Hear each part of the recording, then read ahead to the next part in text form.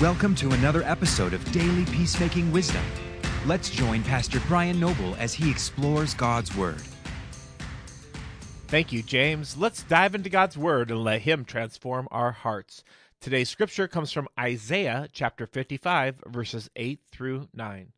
For my thoughts are not your thoughts, neither are your ways my ways, declares the Lord. For as high as the heavens are higher than the earth, so are my ways higher than your ways, and my thoughts than your thoughts. Let's pray.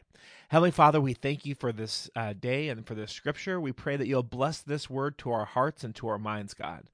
Help us to understand how you think and understand that we don't understand how you think. And we thank you for your goodness, mercy, and grace. In Jesus' name, amen. Look at that closely. God's thoughts are not our thoughts. You might think this is an obvious statement, but it is actually remarkable. Our thoughts can be focused on the impossible when God's thoughts are focused on everything is possible. Our thoughts can be focused on what ifs, but God's thoughts are sure. Our thoughts are focused on others and their sins, while God's thoughts are focused on all of us through his Son, Jesus Christ. Our thoughts can focus on nope, while God's thoughts focus on yes. We think completely different than God does. God's ways are not our ways. God is holy. I am sinful. God is righteous. I am unrighteous. The only, and I mean only thing that will change this is what Jesus Christ has done. Jesus takes our sinfulness and redeems us at the cross. His ways are higher than our ways. Look at the context of this verse. Seek the Lord while he may be found. Call upon him while he is near. Let the wicked forsake his ways and the unrighteous man his thoughts.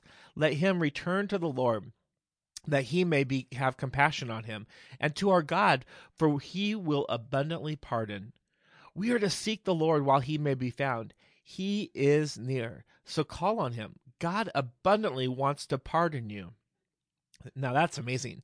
Now look, a little later in the chapter it says this, for as the rain and the snow come down from heaven, and do not return there but water the earth, making it bring forth and sprout, giving seed to the sower and bread to the eater, so shall my word be that goes out from my mouth.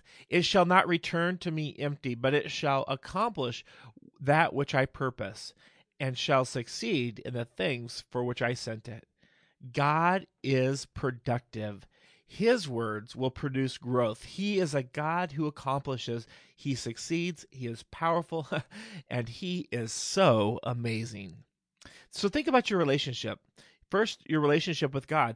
How are God's ways different than your ways? What are God's thoughts about you, about your situation, about your conflict? I know you may believe that he doesn't think about your situation, but he does.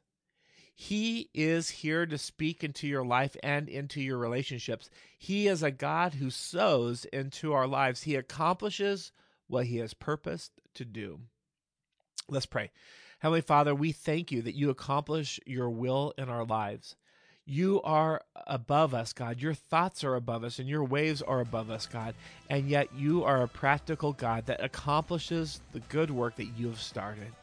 Lord, help us to run to you, to be our tower and our strength in our time of need. And we give you our day and this time in Jesus' name. Amen. For peacemaking resources, to bring us to your community, or to donate, go to peacemakerministries.org.